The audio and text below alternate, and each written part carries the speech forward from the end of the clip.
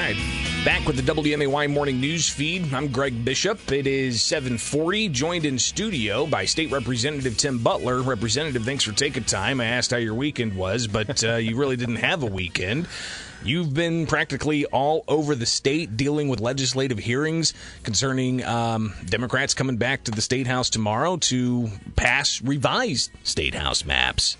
Yeah, I've gotten a good tour of the state of Illinois over the last 4 days.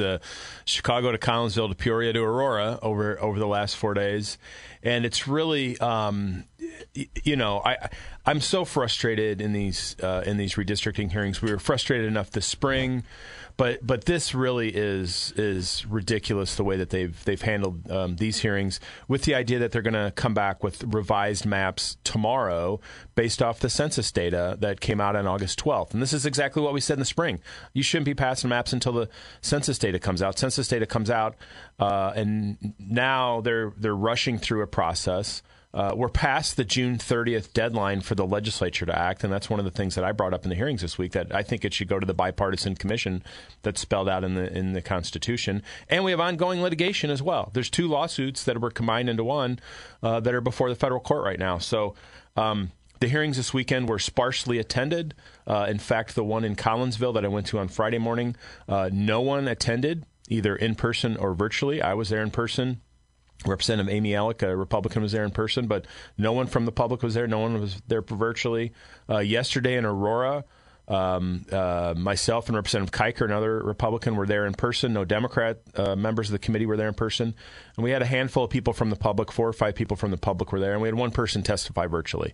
I mean, it's just this is just a crazy way to do business. And especially, I think it's really disingenuous for the Democrats to say, "Oh, we're soliciting all this feedback from the public. We're open and transparent." And I had a woman from the League of Women Voters yesterday from Aurora who told me, she said to me, it was almost impossible to find information on this hearing yesterday. And that's the League of Women Voters. I mean, an important organization that should be engaged on these type of things. And they really had no idea what's going on. And I just, this is the worst thing that people think of when they think of politicians and the way that we do business. And this is such an important thing. Redistricting is such an important thing on who represents you in the legislature. It draws the lines. Well, how many uncontested seats were there in the last election or the election before that? I mean, you're kind of in a comfortable district yourself, not having seen too much by way of competition. You did have a third-party candidate oppose you, but that's happening all across the state. It's like, what? Almost half of state house seats? I think it was 60 of like 60% or something. I'd have to go back and look, but yeah, it's a huge percentage of seats that are really uncontested. Every 2 years, and the way that the reason that comes about is because of the way that the maps are drawn. They're drawn to pack Republicans into a district to make a Republican district, so they can make Democratic districts on the edge. They're made to dilute Republican votes to make it harder for Republicans to get elected. And let me remind the public that Mike Madigan drew the current maps 10 years ago that put him in the situation to have a supermajority in the General Assembly.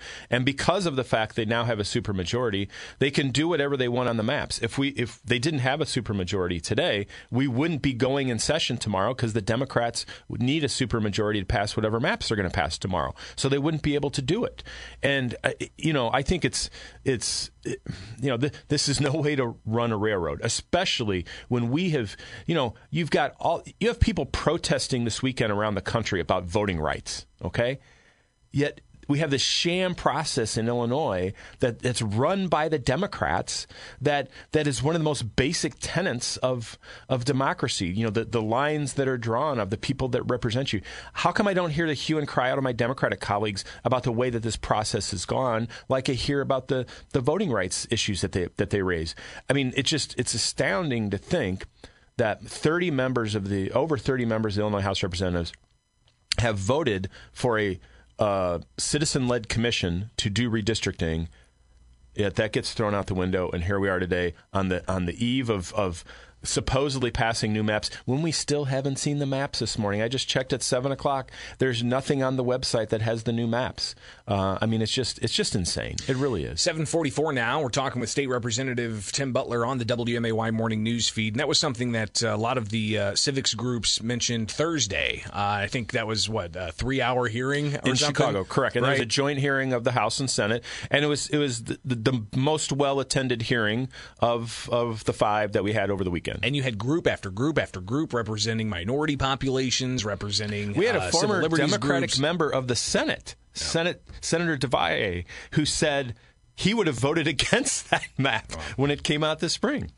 So they said they need at least 2 weeks, maybe a month, to actually review the data, put the maps in place. And you had the National Council on NCSL, National Conference of State Legislators. National Conference of State Legislators. They essentially said that Illinois is moving the fastest than any other state in the nation on this. Why is that? And why aren't Democrats speaking out more about this? And I'll just ask your response, because we always hear, well, the Republicans don't complain about other states that gerrymander stuff. Listen, I've said that all along. I think it is wrong what Republicans do in other states. I think it is wrong what Republicans have done in Illinois in the past, and I think it's wrong what Democrats do here in Illinois and other states as well. This is a process that we need to look across the country nationally and change. I mean, it shouldn't be politicians drawing the maps. And what's going to continue to happen every decade is these districts are going to get more and more partisan, less and less competitive, and we're going to encamp into our 2 ideological camps, and the districts make it worse because of that.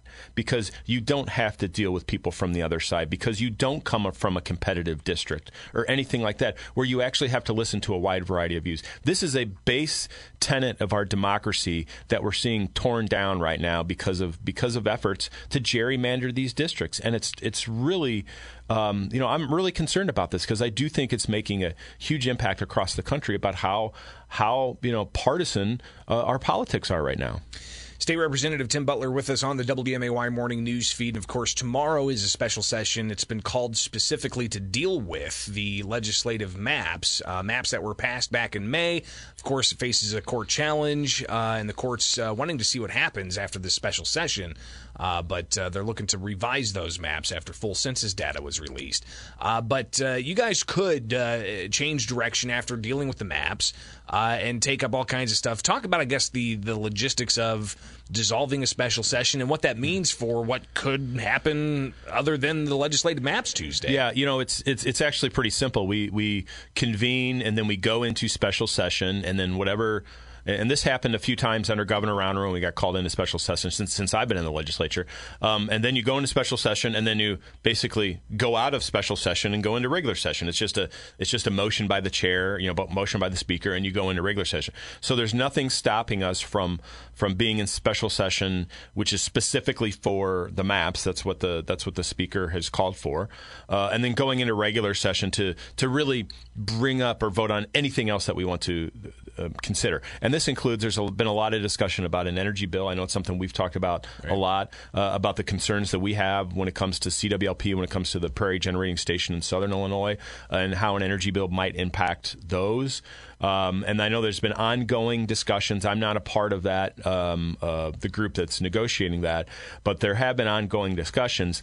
Again, and you've also got deadlines for Exelon nuclear power facilities next month? Yeah, they're looking at closing at least one or two of them? They've talked about closing one for sure, maybe 2 nuclear power plants here in Illinois.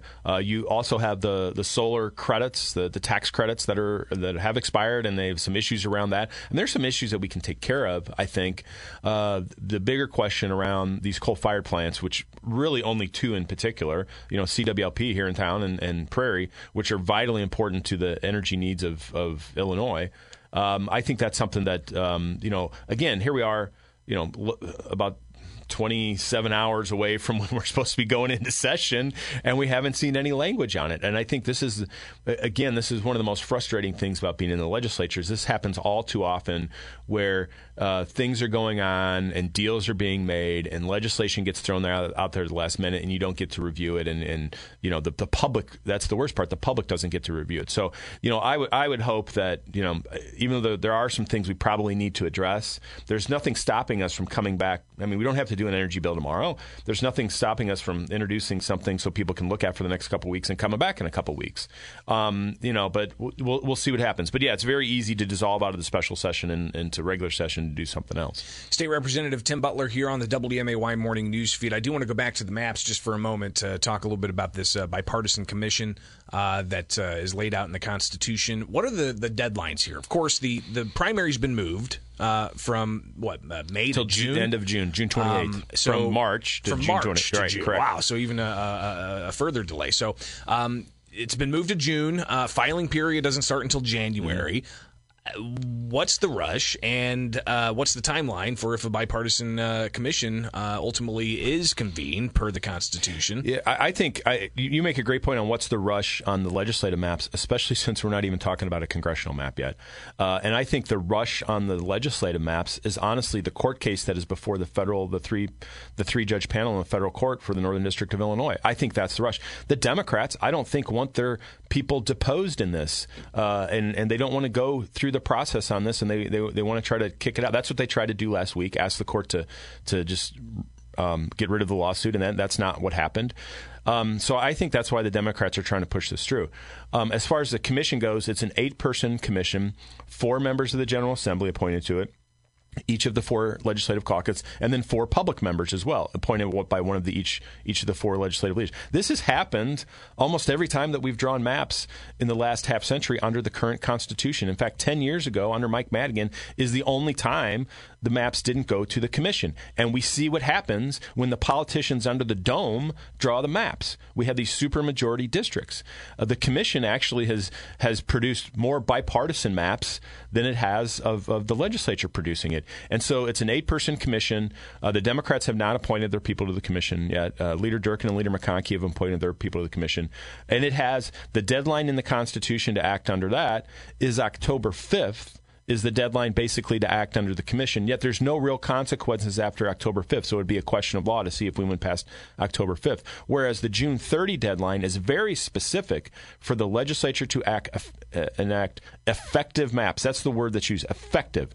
And the maps that are before us today are not effective, because that's why we're going supposedly back in session tomorrow, because the Democrats know they're not effective. They have the difference between the largest district and the smallest district is 3 times the legal limit that's allowed. And there's at least 10 districts that are outside the legal limits. So they have huge problems with this, and they know these maps aren't effective. And that's why I think the commission should be impaneled, and that's where the work should be being done right now.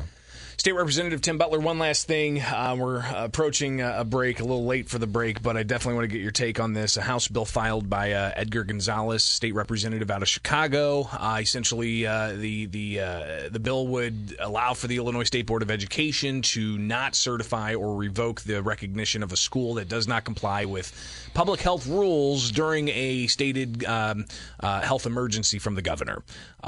What's your take on this? Is this Edgar Gonzalez essentially saying that the governor doesn't have this authority and it needs to be passed by law, or what? Yeah, 2 things. One, I would really like to know if Representative Gonzalez was in discussions with the governor's office about this bill. This is something that the governor's office wanted to see forwarded. And secondly, I think this is an admission, at least upon Representative Gonzalez, that the governor's executive order doesn't have the force of law when it comes to this particular thing. If he's introducing legislation to make it the law, then the executive order must not have the force of law. Again, look. These decisions need to be made locally, in my opinion. I mean, I think we're at a point where we've got a lot of smart people across the state that can make these decisions, and this is just really continues to divide people and put us all into a bad situation. And I think this legislation that Edgar introduces is a huge overstep, in my opinion. I would never support his legislation, but we'll see where it goes. State Representative Tim Butler, always appreciate you joining us in studio, and we'll talk again in the near future. And we'll see you guys back here tomorrow. Hey. You're going to have a whole bunch of people back at the State House. All right. So, again, appreciate your time. We'll talk soon, all right?